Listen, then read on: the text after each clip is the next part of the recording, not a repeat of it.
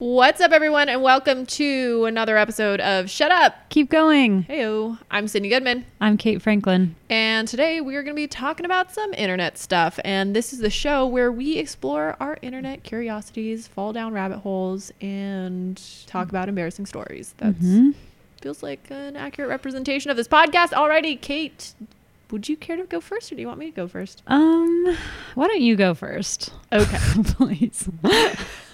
Please go first. That makes me a little nervous for whatever you're about to talk about, but I will go first. So I am talking about James Cameron tonight. Just in general? Okay, so or- it got brought up when we were recording one Yeah. of our podcasts, and I just wanted to kind of fact check myself in a way because I said some things about him and I was like, I hope that's true. And so I fact checked myself, and then I kind of fell down this rabbit hole about all this stuff about this man and like it's tough because it's not necessarily his inventions. Like, he's paying people to kind of create these solutions to his problems, if that makes sense, within the realms of what he's interested in. Yeah. It's tough because a lot of the articles that I read were like pretty general, and so I don't want to like take away too much credit for him, but I also don't want to be like James Cameron inventor when like actually all of these other people are working on it. So take everything with a grain of salt. Do you But stan? I don't know if I stand, because like I'm not trying to trash talk James Cameron, and I think that he has done some incredible work in the film industry in terms of like his actual output of film, like his filmography, and what he's done for the industry in terms of new developments that I'm sure other directors are using to create film. That's great. However, I don't like Avatar, and I don't know why they're making so many of them. They're making more? You didn't know that? They're making wait, let me look at how many sequels. But that was like, how long ago was the first one made? So long ago. So long ago, right? Why now? Or has it been in the works for a long time? 2009 is when Avatar came out, the first one. An iconic year. And then in 2010, they said Avatar 2 and 3 would be filmed back to back. Okay. And then they said there will be an Avatar 4. How can you get to 4 if you haven't even made 2? I just feel like that's kind of cocky. I mean, it's James Cameron. The True. man, he's done the stuff. He's been around the block. Now there's Avatar 5. So there are for sure going to be 5 Avatars. And for that reason, it's hard for me. I don't want to say I like lack respect for him necessarily, but I think I'm more just like kind of confused. And so it's hard for me to completely be like, I stan this man, when I'm like, this man makes very expensive films and he's about to make 4 more Avatars. Like, do we need that? No one I don't needs think we that. do. Even if you stan Avatar, do you need 5? I feel like that's kind of... I feel like even like- things that I really love, I don't want 5 of them, because inevitably, like, what film franchise? Harry Potter, which I thought about last week, and I'm like, why are there's so many Harry Potter No, movies? but I'm saying, are there 5 movies in there that are good? Like, good. Not just like, oh, this is cool what they're doing. Because I find myself going down that rabbit hole. I've said rabbit hole like 6 times, and we are like 3 minutes into filming. It's on the brain. It's on the brain. Actually, it is, because I was watching this TikTok of this guy's goldfish, and they were eating these. He like made peas for them. Don't give them raw peas. I think he like steamed them or something. And then one of the comments said, "They're the rabbit of the sea, or of the water." Because they eat peas? Well, the way they eat kind of looks like a rabbit. Oh, so I think okay. rabbits actually are on my mind, but I digress. Here's the thing. I can't remember what we were talking about. We were talking about 5 Avatars, which I like don't totally believe. That seems like conjecture. It's like, how do you know that you're going to make 5? Movies are so expensive to make. That's what we were talking about. You know, Harry Potter has a lot of films. The Marvel Cinematic Universe has a lot of Unfortunately. I said it. I'm just kidding. Don't come for me. But my thing is, like, I think with like the MCU, for example, I get very wrapped up in, like what they're doing is very revolutionary. Like, they made this film universe, and you kind of get your judgment, I feel like, almost gets clouded, where if you just watched some of those, not all of them, there's a lot of really entertaining movies in that franchise, but if you sat down and watched them just like on its own, it's not connected to anything, and you're just like, what? Yeah. And I feel like I don't know. Is there a movie franchise that has 5 solid films that are back to back? No. No. Well, no. 5? I mean, I like Harry Potter, but like, I've never watched Harry Potter. what? So You've I've never seen seen 2 them? of the movies. Are you what? I've seen 2 of the movies. And I think by the time like I was old enough and everybody was upset that I had only seen 2 of the movies, like I'm too far removed. And so when I watched it, I'm like, I guess I understand that. I mean, I was into it, but I swore that you were into it. I was into Lord of the Rings. That's true. Like I was like deep. I was deep into Lord of the Rings. Kind of an intellectual. I did the trading cards. Harry Potter, I raise you Lord of the Rings. But anyway, so the man's making 5 Avatar movies total. If you don't know who James Cameron is, you're probably pretty lost in this conversation. He's a director. He did Terminator, Terminator 2, Aliens, which is the second Alien movie in that franchise. Made Terminator? You didn't know that? Yeah, that was his like breakout movie was Terminator. Oh, I've never seen it. What? No, I hadn't seen Terminator. Okay, that makes me feel so good. I hadn't seen Terminator when Alex and I first started dating. We were too young when it came out. That's why. He literally thought that because he made it seem like everyone had seen this movie. I feel like I did miss out. Like I didn't see Die Hard until I was like 5 years ago. Like me last year. Okay, this makes me feel so much better. Then it just... I don't know. I guess most people have seen them. But Terminator, we were too young when it came. We weren't even alive when it came out. Yeah, it was the 80s, 84. So, I don't know. Like it... I don't know. I'm getting defensive over it. Okay, I just need to caveat this. I feel like we probably pissed a lot of people off in terms of... We pissed off Marvel fans. We pissed off if there's any Avatar fans out there. Yeah, they're pissed coming off Harry. for us. I pissed off Harry Potter fans. Just know, sorry. I don't have anything else to say. I'm really sorry if you're very offended by this conversation. I can respect liking them, all of them. So that's the thing is, I think that so Alex has a very different movie sensibility than I do. Yeah. And I don't know how to explain it. He just can enjoy a movie despite its flaws. Like, I don't think he hates any movie except for the ones I like. But that's because the ones that I like are like very slow and I can see how they're not for everybody. But in terms of like most films that are made for like most people and aren't just like that really niche genre of film, I feel like you know exactly what I'm talking about. 100%. He just doesn't hate a movie. Like he can just, even if there's flaws, like he doesn't care if it's entertaining. I wish I could do that. Right? And so I think that that's just shown me that it's like, I mean, film is an art form and it's so subjective, and it's something where it's like, if you like something super passionately and I don't, that doesn't take away from what that is for you. So yeah, James Cameron.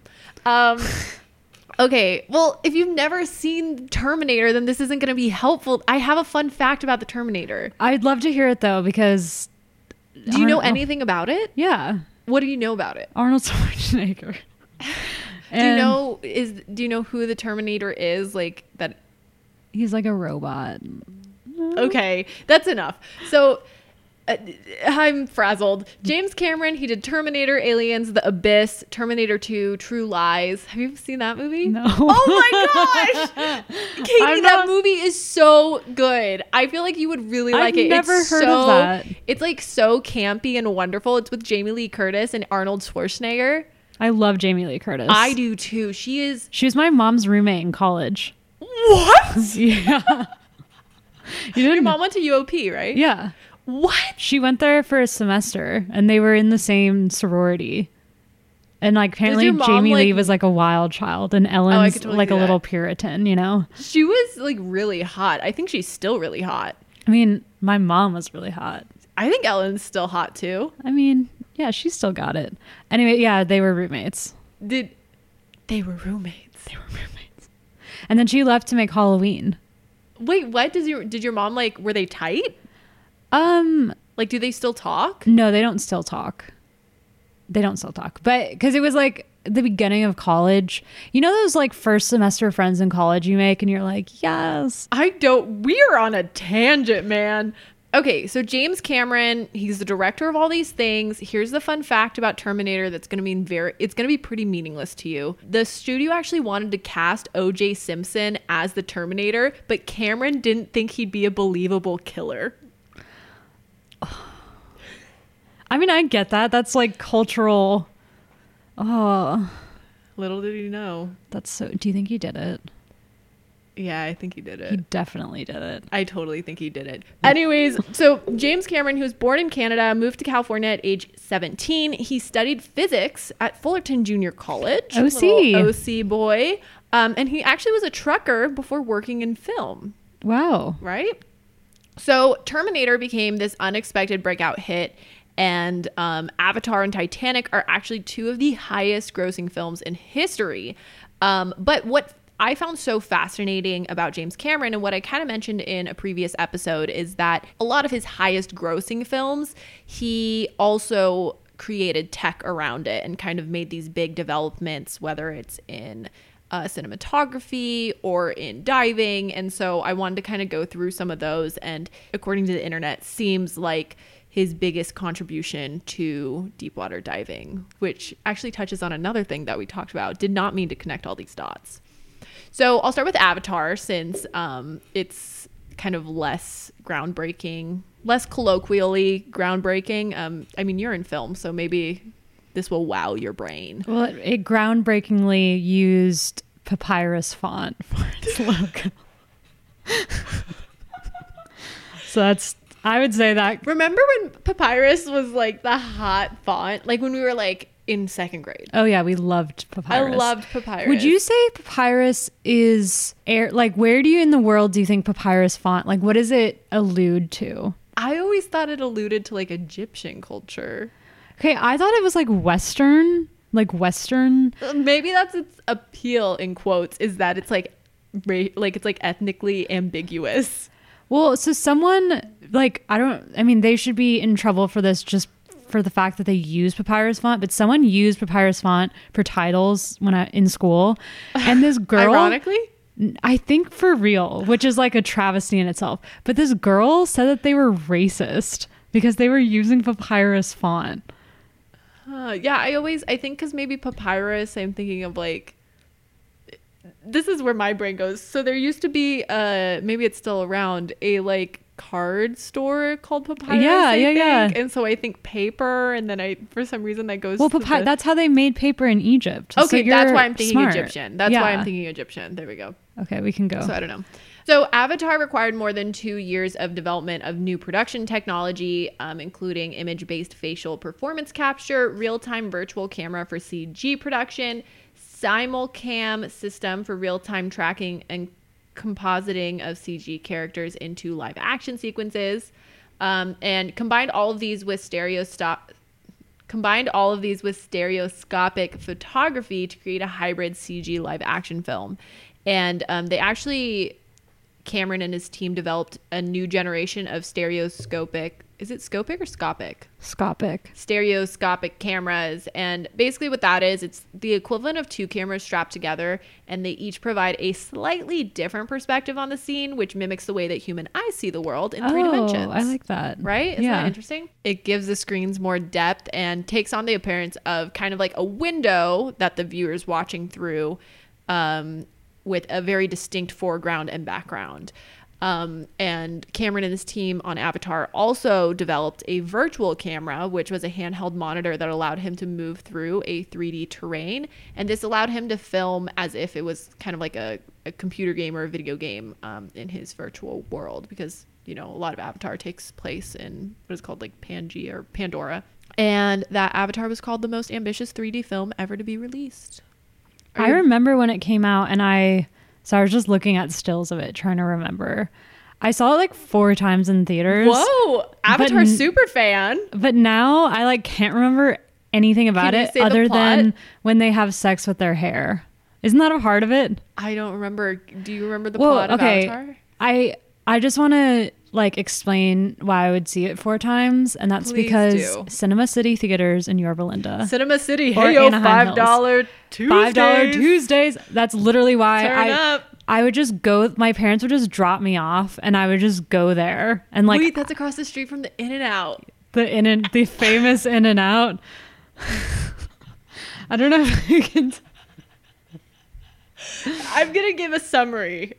Some context. You can give the context of this famous In-N-Out. Okay, so basically, like light context, Kate and I, we had this theory that if you showed up to a party that nobody knew you at and just acted like you were supposed to be there and like were everybody's friends, then they'd just like let you stay and everyone would believe that you were friends with them.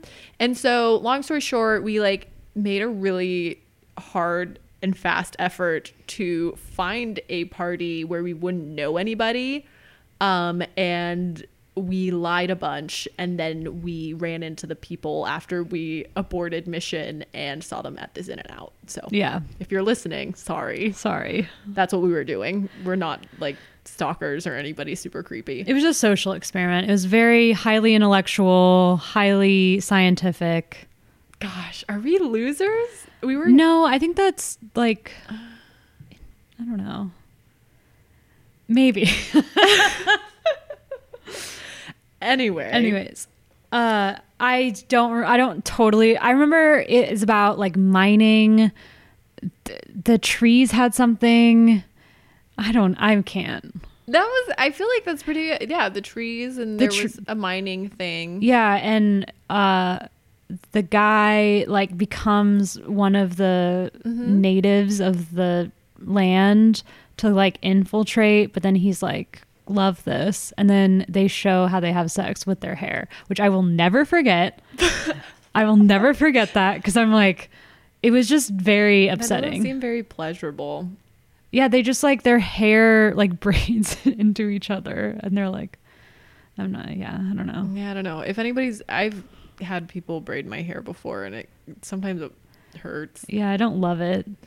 Well, anyways, outside of Avatar, Cameron has worked with space scientists and engineers developing, quote, viable architectures for human exploration of Mars, and been involved with a bunch of robotic space exploration projects. That quote was from his profile on National Geographic. And he also served on the NASA Advisory Council for 3 years. He's an active member of the Mars Society and Planetary Society. He has something called the Cameron Pace Group, which is a 3D tech and production company that was previously just called Pace. And he collaborated with them multiple times prior to like completely partnering with them. And then once they partnered, they rebranded to Cameron Pace Group. But they developed the Fusion camera system, which allows more precise control over the left and right eyes of two cameras mounted together for stereoscopic filming. So now we get to Titanic. This was the part that like really grabbed me, that I thought was just so fascinating. Never seen Titanic. What? You've never seen Titanic? No. What were you doing in like the like late 90s, early 2000s when everybody was watching it? I was watching Big Fish and Devil Wears Prada on repeat. Dude, Devil Wears Prada is underrated. Such a good movie. People write it off because it's just like, oh, it's just like a girl's movie. No. It's a fantastic film. Meryl Streep's best performance. Can I say that? Honestly, yes. She's so good in it. She is so good in it. Emily Blunt, so good. If you haven't watched Devil Wears Prada, please watch it. So good. Big Fish also very good, but not as good as Devil Wears Prada, but very good. And not as seminal as the Titanic. Yes. So wait, do you know how the Titanic ends? Like, do you know anything about it? I'm so confused right now. So, okay, here's the thing. This is how Alex must have felt when I told him I hadn't seen Terminator or Die Hard. The reason I never saw it was we had it on VHS, and it was in 2 VHSs. That's part of the experience. And that doesn't explain why I haven't seen it, because we owned it. Maybe I was too young to watch it. I don't know. I know. Do you know how it ends? Yeah, with the old lady. And they like find the stair. They go in a submarine. But do you know, like, does Jack and Rose, do you know, like, what happens to them? Yeah. He is on the plank that's way too big. I know that. And she drowns. Is that not true? He drowns. How would she drown if the old lady, she's the old lady?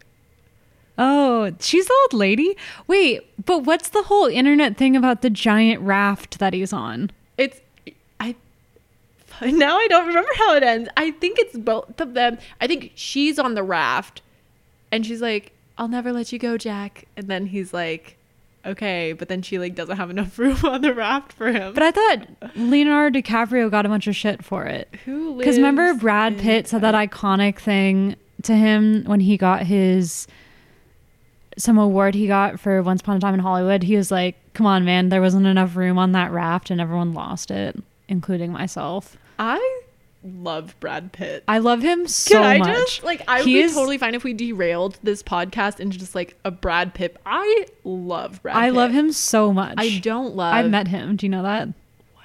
Yeah, I've given him a tour of a gallery. Brad, do you remember it? Do you remember our time together, Brad?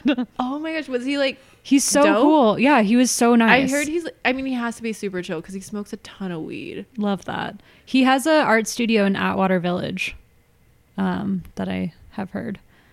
Oh, that's cool. Yeah. Okay, wait. Okay, so while the ship is sinking, Rose flees Cal and her mother. I think Cal is the man that she was like betrothed to. Oh, yeah. And who they have a lifeboat. And she goes to free Jack because Jack is tied up. And on the boat deck, Cal and Jack encourage her to board a lifeboat. While intending only to save himself, Cal claims he can ensure he and Jack get off safely. As her lifeboat lowers, Rose realizes she cannot leave Jack and jumps back on board. Cal takes Lovejoy's pistol, don't remember who Lovejoy is, and chases Rose and Jack into the flooding first-class dining saloon. After using up his ammunition, he relents. Cal realizes he gave his coat and consequently the necklace to Rose. He later boards a lifeboat by carrying a lost child. After braving several obstacles, Jack and Rose return to the boat deck. The lifeboats have departed and passengers are falling to their deaths as the stern rises out of the water. I'm reading the Wikipedia summary. The ship breaks in half, dropping the stern into the water. Jack and Rose climb onto the back of it and right into the ocean. He helps her onto a wooden panel, buoyant enough only for one person. So, wait, that's the clue. Is that it's not that it's not big enough for both of them. It's that the buoyancy is only fine for one. So if there were two of them, it would sink. But for some reason, I thought he was on the... No, he assures her that she will die an old woman warm in her bed, and Jack dies of hypothermia. But Rose is saved by a returning lifeboat. And then it rescues the survivors, la-di-da, and then they find that Rose finds the thing, drops the thing into the ocean, like Britney Spears said she did. Okay. So, wow, I'm tangents galore today.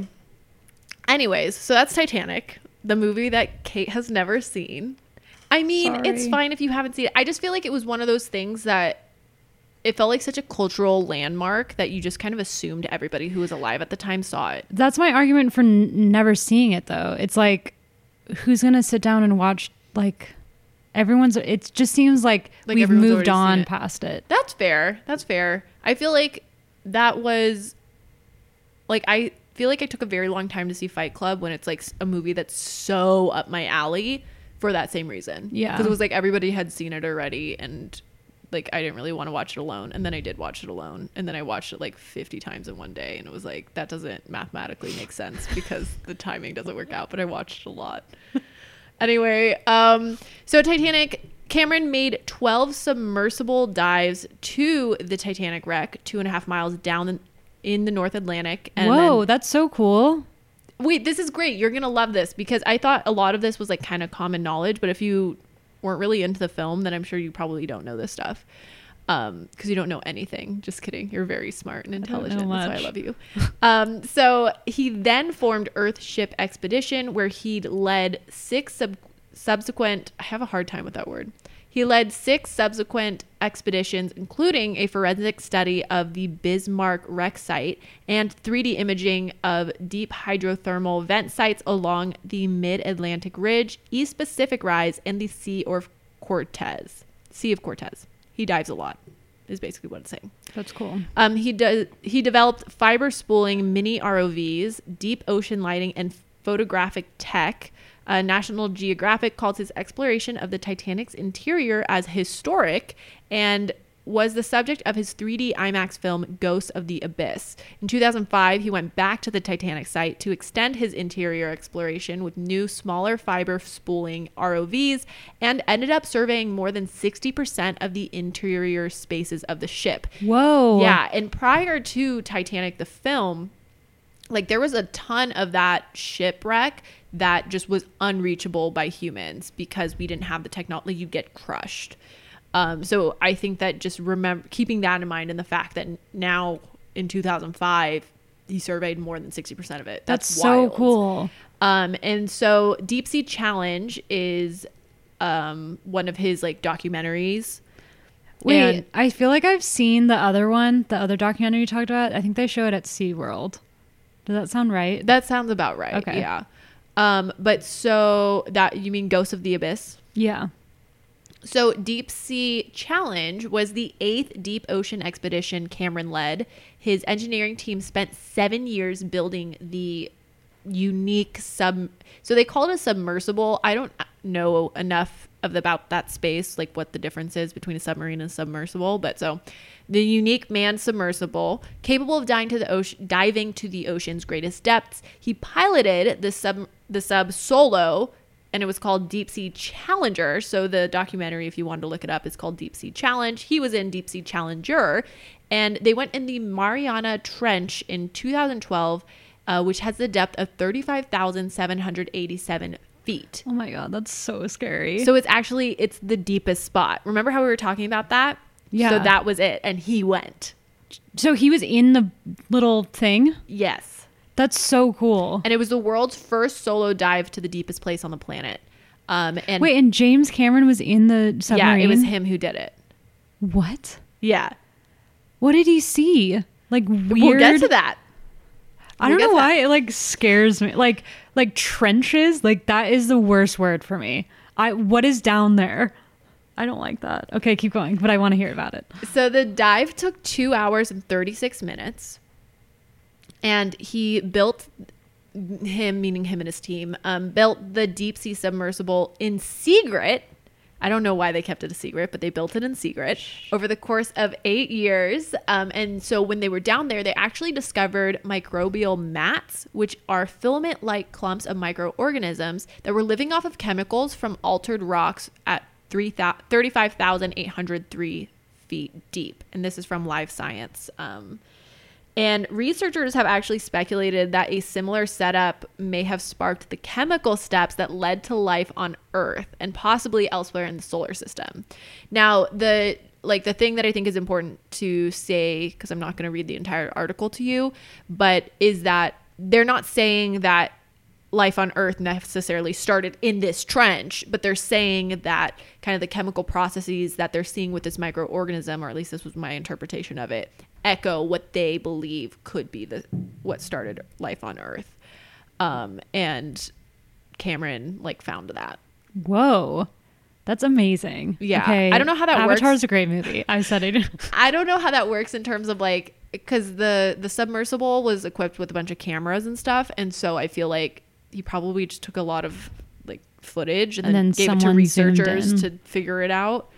But some information on the submarine, or on the sub, sorry, I don't think it's called a submarine, is that the Deep Sea Challenger, 70% of the sub's volume is taken up by syntactic foam, which is formed by millions of hollow glass microspheres suspended in an epoxy resin. And syntactic foam is the only flotation material that can stand the pressures of the deep ocean. But 70% of the sub was made of this foam. Whoa. Right? Wow. Yeah. And so the lead engineer of the project, his name is Ron Allum, and he spent 18 months designing a new patented syntactic foam called IsoFloat, specifically for this and for James Cameron.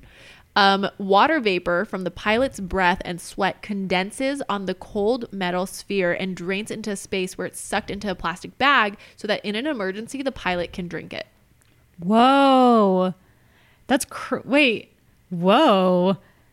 Does it filter it? I don't know. That wasn't in the thing that I read. Oh, okay. But it's drinkable. Like Brita? They have a little Brita. Wait, I have so many questions. I probably don't have answers, but you might know this. So when they are going down, does it protect them? So it's just like sitting in a little orb, or do they feel like, does it affect you? I'm sure it's physically taxing. Okay. I didn't read anything about it, but I feel like it has to be physically taxing. Like they can't totally get rid of that. Yeah, no. Have you been in a submarine? I've been in one that wasn't submerged. Oh, yeah. But I want to go in one. Can you go in one? I don't know if like regular, just random people can be like, I'd like to go on that. If anyone has a submarine, hit us up. Let us know. Let us know. We'd love to go on a ride. That would scare me. I don't know if I would like that. I do really want to get like my diving certification. My sister has that. You told me that. Yeah. I'm so jealous. Yeah, I want to go deep sea diving so freaking bad. I actually don't know if I'd do that. Sounds amazing. Like, to be honest, like I know that it's technically kind of risky, but if there was like a way for me to go and it was like getting gobbled up by some monster in the depths of the sea, like make it quick. I'd love that. Are you serious? I'm like so terrified of the ocean. I don't know why. When I was in Hawaii last summer, my mom dropped her snorkel and I saw it at the bottom and I was like, oh, I'll just dive down and get it. It's like it doesn't seem that far. And it was like I don't know how deep it was. It was pretty deep and it hurt so bad to be down there. And when I got down there and picked it up, I looked around. And it was like, I was so scared. I love that. It's like, I'm on an alien planet. I do not belong there. That's why I love it. But I mean, I'm not saying that it's not freaky to me, but I feel like it just puts in perspective for me so much that it's like, I don't matter. Yeah. Like, and not in like a rude way. Gosh, we really need to cut out that suicide part because this is just, yeah. We'll cut that out. But not in like a rude way, in like a way where it's just like, wow, like I am just a human living on this planet and like there's so much other life. Because I think that as like humans, we think we're just the absolute best and like we rule the world and everything. But I feel like the ocean is just such a reminder for me that it's like we are so insignificant when it comes to the greater ecosystem of the earth. And I think that's just like really exciting and humbling and just... I don't know. That's why, I mean, I don't want to be eaten by like a sea monster. That's not what I want. But if that happened, I don't know, if that happened and it happened really quickly, like I don't want any of the fear of like, oh no, there's a monster chasing me. Like I just want it to be a surprise, like just like a whoop and it's done. You should read Moby Dick. I read it this summer and it's so good. Okay. It's pretty, I mean, it's dense, but I'm actually going to get a Moby Dick tattoo. That's so annoying. Is it going to be a dick? A Moby Dick. You should just get like a penis that says Moby on it. Can you please get that as a tattue? I'm not getting that as a tattoo. Can somebody get that as a tattoo? I'm sure please someone send has it to that. me, tag me. Okay. I'd love to see it. But don't tag me if it's like a real life picture of like your penis with the word Moby on it. I don't want that. Yeah, I just want to see if open you get this can of worms. I just want to see somebody get a tattoo of that. That's it. Anyways, it's whatever. I sound so pretentious. It's so good. Okay. It's a classic for a reason. Yeah. That's like after we read Great Gatsby in high school, which I love that. Did not love the film. A horrible movie. And we've had several conversations about how it completely goes against the actual ethos of the book. But oh my gosh, we're so pretentious. I know. Should we change the name of this podcast to We Are Pretentious? We Are Pretentious. That's our second podcast. Keep an eye out. If you thought this was us being pretentious, just wait until you hear the first episode of We Are Pretentious. Just kidding. We're not going to do another podcast, at least not right now. But anyways, I remember I went back and was like, I'm going to read all of F. Scott Fitzgerald's and then I started reading The Beautiful and the Damned and I was like, there's a reason Great Gatsby is the one. Like there's a reason why that's the popular one. That's like the banger. Yeah. That's like his like I shouldn't have started at Billboard the 100 because then everything's just downhill from there. Yeah, no.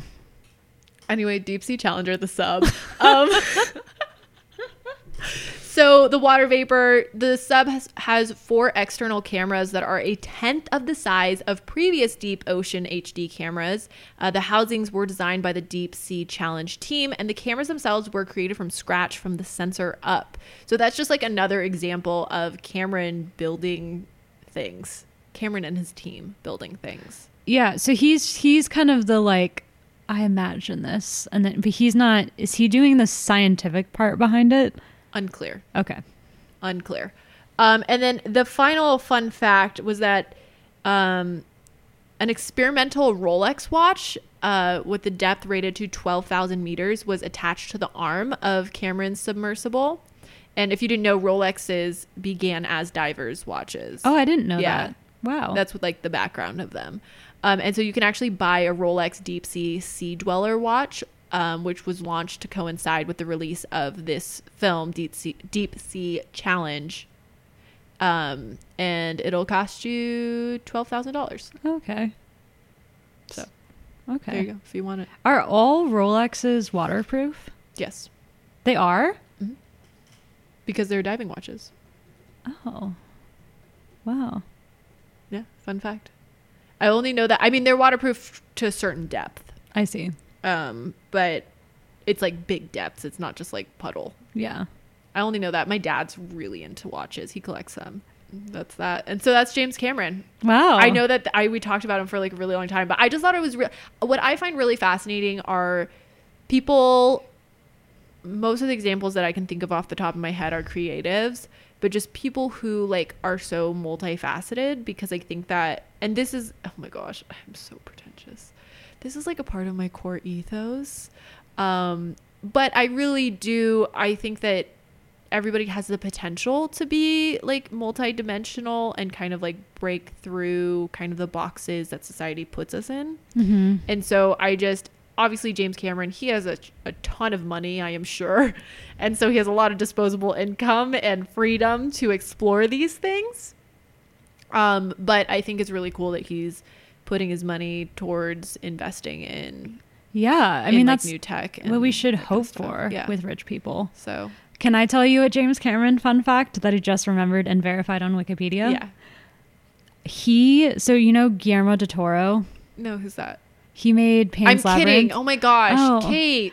You said it so like you were like, I'm who an is that? actor. Wow. Guillermo del Toro, please cast me in your next film. That was my audition. So when he was making a movie, Kronos, in 1998, his dad was kidnapped in Guadalajara, and James Cameron paid the ransom. He seems $1 like, million ransom. honestly, That's amazing, I isn't think it? I stan James Cameron. Yeah, so you answered the question we've been wondering this whole episode. I think I do. You stan. I think he is a fascinating dude. Yeah, I definitely And he stan seems like him. I don't know. Everything that we've just read, he seems like a good dude. Yeah. Like that seems like a good dude thing to do. He could make 5 avatars. I guess that's you know fine. What? Do what you want, man. If you're going down in those trenches, he's keep down in the making- trenches. He's down. He can He make is down in the trench. literally He the is trench. the trench. He is the trench man. Come to find out, in 10 years, he actually drilled the trench hole. He like made Just the he's like I need to make manufacturing these 5 avatars. They need to give me a reason. Wow. Yeah. Okay. Well, mine's actually like kind of related, Wait, but really? not really. Oh. But kind of. Okay. Cute. So you went down into Earth, Mm-hmm. and I'm going above Earth. Wow. 50% So shot. I just had this question of who owns space. That's a good. I don't know. What Do you know the answer to that? Nobody. Well, so we're gonna learn. Is it like what's that called? You know how like there's certain parts of the ocean where there's yeah, no. it's that. We're gonna talk about that. Okay. We'll talk about that. Okay. So wait, if I wanted to murder somebody I could do it in space. Well, okay. Sorry, keep going. I don't know, but do you know who would know? Is Franz von der Dunk, who is a space lawyer. What? Yeah, he studies space law, and that's who I got most of this information from. So thank you for your service. Wait, what? How? Yeah, apparently at the... Does he have to take a different bar? Like, does he take like the bar exam like from the aliens? he teaches at the Nebraska College of Law, and there has to be an alien base in Nebraska then. Like, you know how there's like Area 52? yeah, why there? That doesn't make Isn't Area 52? Is it 52? Area 51. 51. That's in New Mexico. What's Area 52? That is something. I think it's like a cheeky... I didn't look up his background, and I'm not... Anyways, you can find his email online. I don't know if you want to contact him about his resume. No, I was just saying if he's in Nebraska, then that makes me think there has to be like an Area 51 Well, yeah, they have equivalent near cornfields him. there, so obviously there's alien shit going on, right? Okay, yeah. Well, anyways, so he gave me all this information because he's a Personally? no. Sorry, I don't know. I'm making this so hard. Just go. I believe everything you say. I don't know why I can't understand any of your sarcasm. Which is so funny because I feel like I am one of the most gullible people. Maybe it's just my like how I'm treating today. I don't know. So I gave you the googled the information. question, who owns space? Because I truly did not. I knew that it was like, yeah, it was like the international waters idea. Mhm. But I was specifically curious about, okay, if we found, like an avatar, that's how I'm relating it to it. If we found some mineral that was like, this is super great, who gets the money for that? So that's why I found the answer kind of. So basically, the background of this that Franz taught me is in 1967, the Outer Space Treaty was made between all world powers. And how that came about was back in the 1950s, President Eisenhower was really concerned about another Pearl Harbor happening in outer space. And he was concerned that there was going to be a new colonial battleground where nations would try to lay on certain portions of space. So he proposed this treaty. Okay. And it was passed in 1967. And it was between the United States and the Soviet Union and all other spacefaring nations, but those were like the two main guys, as we know, in the space race. And so they agreed that colonialization on Earth had been responsible for tremendous human suffering and many armed conflicts that had raged over the last centuries. They were determined to not repeat that mistake of old European colonial powers when it came to decide legal status of the moon. So essentially, this treaty laid out what you can and can't do in space. And it basically was just like, let's just have a peaceful space life. Like, we can't... I can get down with that. It's everyone's land. Like, no one has claim to it. So when they have the flag on the moon, like, that's... Was that an issue? No, but it's like, you can't claim it for America because it's not ours to have. We signed the treaty. We signed this treaty. Well, we signed the treaty before we went to the moon. Yeah. So, do you know how I remember that? how? Did you ever watch Even Stevens? Mm-hmm. There was like a musical episode. It's like, we went to the moon in 1969. Oh, wait, Not I remember that. 1968, but the year after. That's how I know what year we went to the moon. 1969. I remember that because Nice. just everything happened in 1969. Like what? The summer of... No, that was 1968. Oh, I feel like it's a year where things happen. Nice. Okay, it doesn't matter. So let me tell you what... Maybe this is boring. No, I think this is fascinating. Okay. So Franz summarized them for... I just have to give him all the credit because he laid this all out. So wait, sorry. How did he get a point? I don't understand. Why is he the expert on this? Like, how do you... like, what are his credentials? I honestly have... He got a doctorate in international space law in 1998 from the University of Leiden in the Netherlands. But I mean, are there a bunch of him? Not him, but like space lawyers? I have no idea. I should probably know so that. confused about that vocation. Here's the thing. There's gotta be... We're probably in need of it because this freaking treaty is so vague and like is so like, yeah, that I feel like if once space travel gets more commercialized, we're going to run into problems. And so Franz will have quite the caseload is what I'm trying to get at. Okay, continue though. What is the treaty? So the treaty states that the exploration and use of outer space shall be carried out for the benefit and in the interests of all nations. Outer space shall be free for exploration for all countries. It is not subject to national appropriation or ownership. You can't place nuclear weapons or weapons of mass destruction in outer space. Good one. Hell yeah. The moon and other celestial bodies, love that, shall be used exclusively for peaceful purposes. Astronauts are regarded as representatives of humanity by all nations and shall be given all possible assistance in any event of accident or emergency. I can get on board. States shall be responsible for national space activities, whether carried out by government or non-government entities. States shall be liable for damage caused by their space objects. I don't know why that one's kind of funny to me. Well, if it like comes actually, I thought about that one. So what it is if something comes crashing down that you launched into space and it causes another country damage, you have to pay for it. I don't know why. I just think that's like funny because I feel like I understand it on like a level of like, if you hit my car, like you need to pay for it. And I think it's funny that, I mean, I'm glad that other countries we're thinking about it on a country level, but it's just kind of like, yeah. Like in like superhero movies, do you think that like, you know, if Superman goes to Europe and like destroys a bunch of stuff, like, or do we have to pay for it? So I know that we didn't want to piss off more Marvel people, but that is the reason why I don't like Marvel movies, is that this actually isn't a Marvel movie, but it stands for all superhero movies. Okay. When I watched the Superman movie. Which one? The first one. Like the first new gen. The one with Amy Adams, I think? Yes. Okay.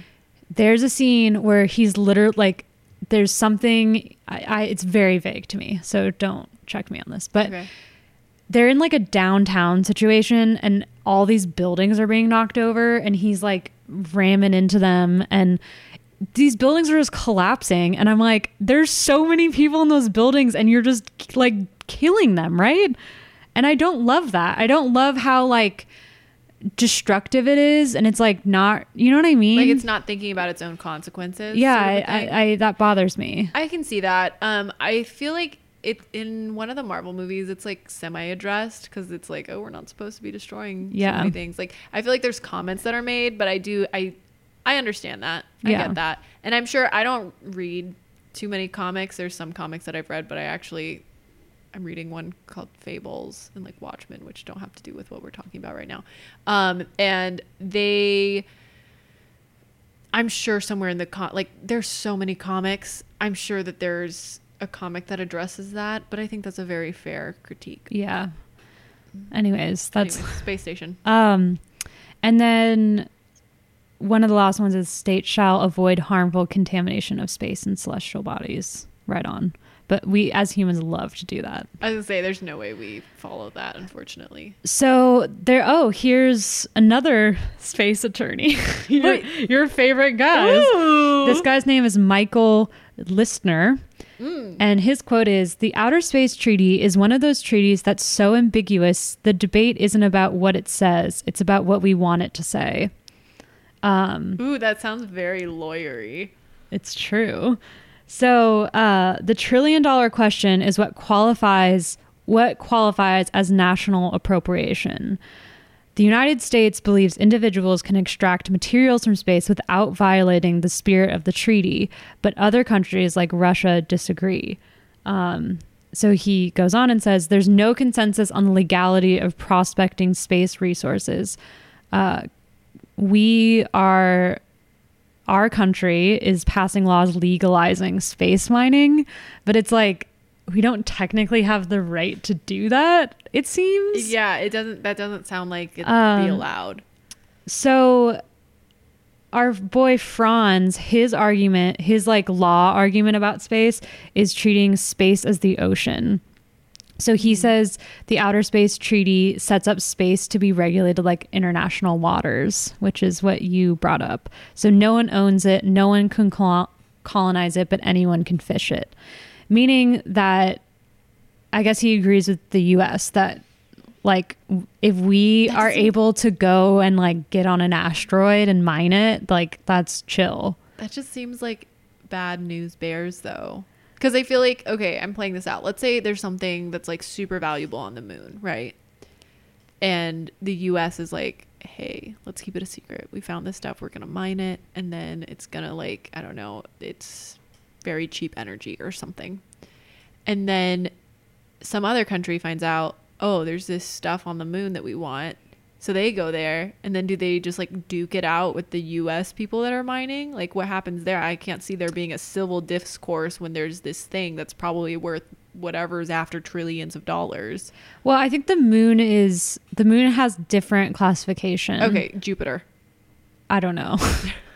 I don't think they've gone that far because we can't go there. Mars. I don't know with that one. Here's my initial question of who owns space. The answer is no one. Mm-hmm. But the answer also is, I don't know. Like, it's like they don't, I think because our technology hasn't gotten there yet, like we're kind of just avoiding the question. That's fair. I do that. But I think you would agree with not Franz, but Listener about his argument, because his argument is space as a park, like a national park. His quote is, the oceans replenishes itself. If you mine an asteroid, it's gone. Yeah. Right? Except I would argue, I don't know, does the ocean replenish? Oh, in the fish thing. Yeah. Yeah. Okay. So it's like an ongoing debate of whether corporations or individuals can extract resources. Yeah. So what's so fascinating to me is that there's this ongoing debate that's like very, very important. And when I like contextualize that all of that stuff's happening simultaneously, when I'm like, oh, I have to live stream Call of Duty tomorrow. Like, it's just like funny to me. Like, it's like honestly comical to me. Just that like there's so many, and there's a word for it. I just saw TikTok talking about that there is a word for just the idea that it's like when you see someone and you see them for a split second, and so they're part of your world for that split second, but they have their own entire world of like, you know, problems and excitements and things to look forward to and things they're dreading and just like all of that, right? And it's just so wild when I think of like, man, there's these space lawyers who are trying to figure out the ethics of like, if we can't, and legalities of mining things in space, and I'm over here like shooting the Daily Fix, like, sorry, I keep hitting this table, shooting the Daily Fix, like that to me is just, it's that everything's just happening at the same time. Yeah, it's crazy. Not to self-promote, but I did make a film about this. Wait, which film? Was it one of the ones I saw? I don't think you've seen it. Okay, well, I'm just going to throw out that I have literally told Kate, every time you make a film, send me a link and I will watch it. And do you think she's done that? She's done it one time. One single time. You did come to my screening, which meant a lot to me. Yeah, because you invited me. If you invite me to things, I go. Well, this one didn't have a screening. Basically, I made a film about a boom operator who always hears airplanes, and then she has like an existential breakdown because she's like, people are in those airplanes and I like don't know them and whatever. And I got inspiration for that because when I was with my mom in London, we were sitting at the tube station and all the trains were going by, and Ellen turns to me and is like, I look at those people and I say hi and bye at the same time, which I thought was so Ellen, beautiful. I see why I love Ellen. Isn't that beautiful? That is. But yeah, It's the same thing. Like, I totally agree. Yeah. But people love the Daily Fix and want to watch it. So you're doing important work. Yeah, I'm definitely not talking down on what I'm doing or what anybody's doing. I think it's more just like realizing that there's all of these things happening at the same time. Yeah. That's just, it makes my brain explode. Also, I watched your reel the other day and you're so talented. Oh but God. I know what you're talking about only because it's featured in your reel. Oh, so. Thank you. What was I gonna say? My take on this is like, don't we have like a lot of stuff to deal with down here? Like, I'm pretty, I don't know. You're not wrong. I mean, I guess it's like But I don't know how much forward thinking. the space lawyers would be. I mean, he on could have current Earth predicaments. I guess we need Franz and Listener. Like they got to do it. I like the idea that those are the only two space lawyers. They're just like duking it out in but they court. like are like good pals because they're the only two. They're the two, and one has one opinion, the other one has the other. So, here's some more info. I did a huge copy and paste job just because I was like trying to summarize it, and then I was like, I'm just gonna give full credit to these two guys because they write it so much better than I do. That's fair. This is dense. So you brought up the moon. So in 1979, there was the Moon Agreement that was to address the equality of the moon. Okay. And so several countries brought up extracting resources from the moon. And so what they agreed on is a portion of the revenue would have to go to all countries incapable of space exploration on their own, which I think is kind of cute. Wait, can you repeat that? Revenue, you said? Yeah. Okay, I get it. Wait, okay. I didn't read this fully, apparently. This doesn't matter. This was a proposed thing, and then we didn't sign it. Oh, the revenue thing? Yeah. Oops. So they proposed that whatever we extract from the moon, that countries that can't afford to go to space, they'll get the profits from it. But we were like, no. Sorry, bitch. I was going to talk about the Antarctic Treaty, which I thought was interesting, but I feel like this is Did we too not dense. sign that one too? We did sign that one. I didn't know that there was a treaty about Antarctica, which makes a lot of sense. I didn't know either. So the Antarctica Enlighten me. Treaty, there's a bunch of them. It's called the Atlantic Treaty System. But since it's it's Earth's continent without a native human population, did you know? I didn't know that. Oh yeah, no humans live there or have ever lived there. How can they prove that? I don't. That's we can talk about that in another episode. It's a scientific preserve. Okay. And I actually feel like I knew that. it bans all military activity on the continent. Anyways, whatever.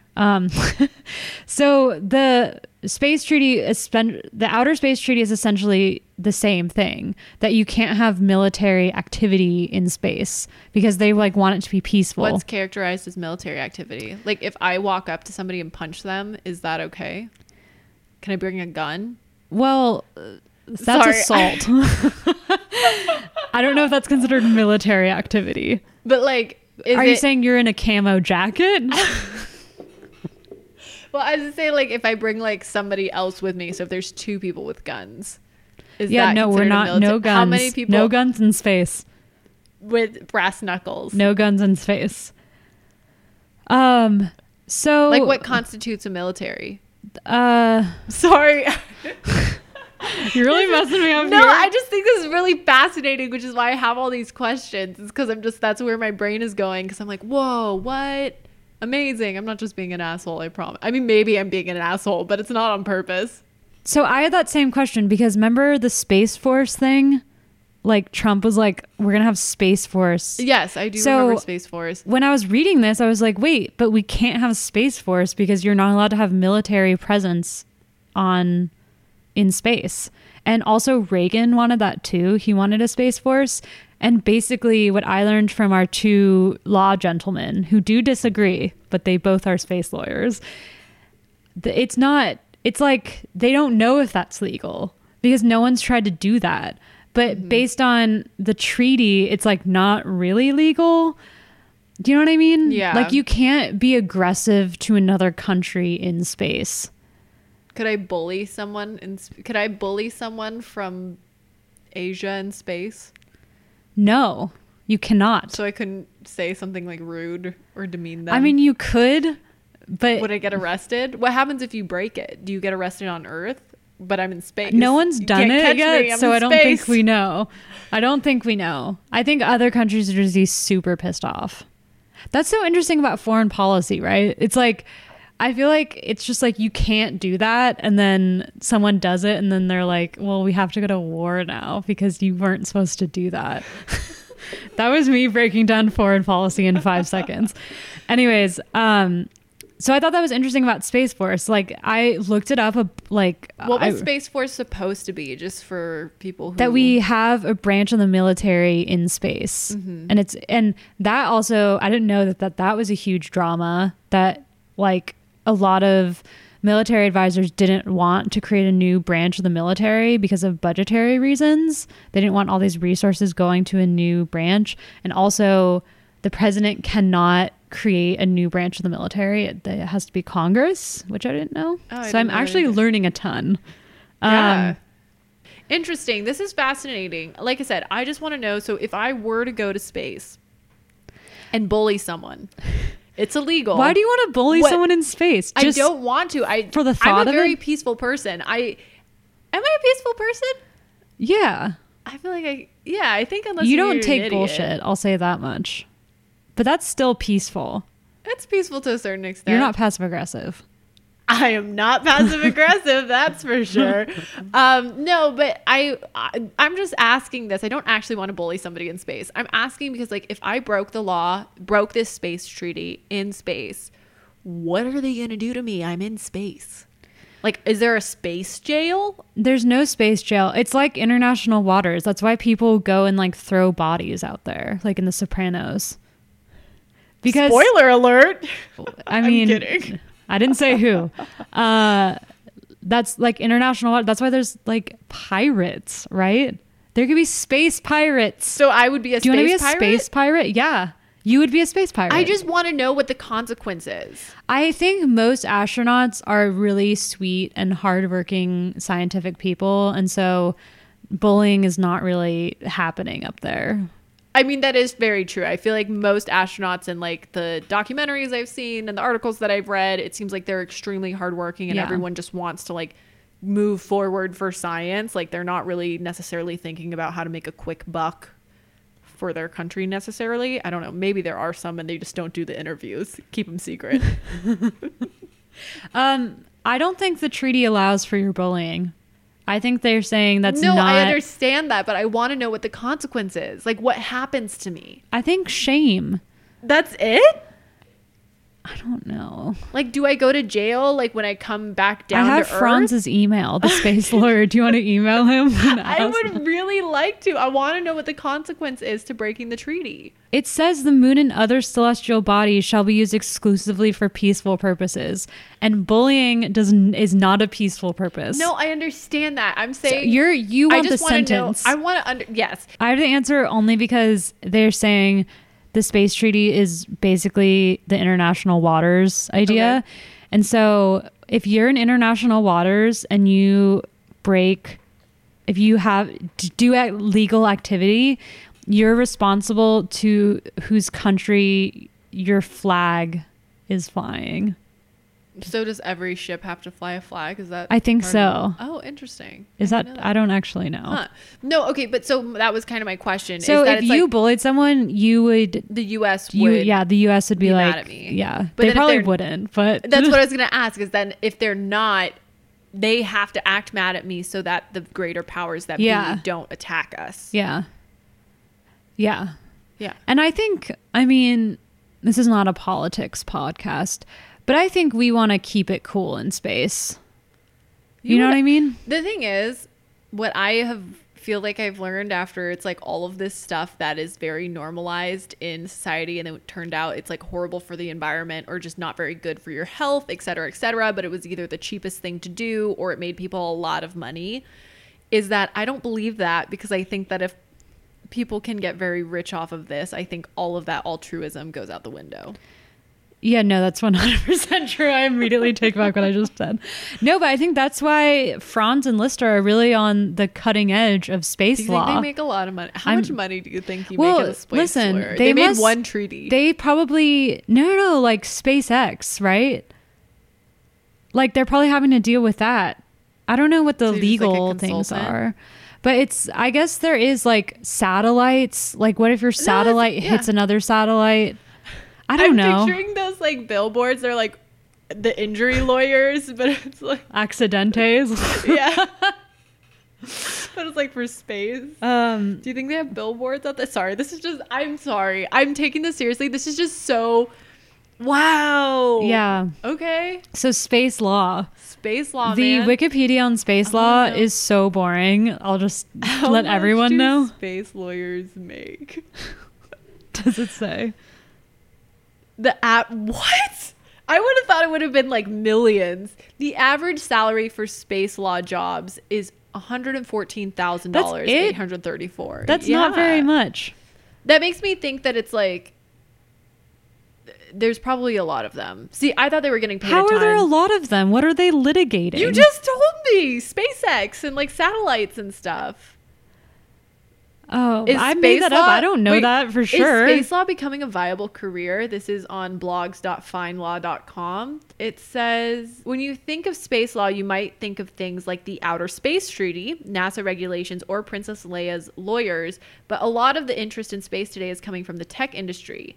As Olga V. Mack and Kasia Bloom point out in a recent piece for Above the Law, the tech industry's space craze is fueled by multiple factors, including lowered costs for space technology and the expansion of analytics and machine learning. Mack and Bloom write, that makes space easier to invest in and more appealing to future-focused companies from startups to giants like Google. The result is that many of the growing number of jobs in space law are actually focused on space technology. That makes sense.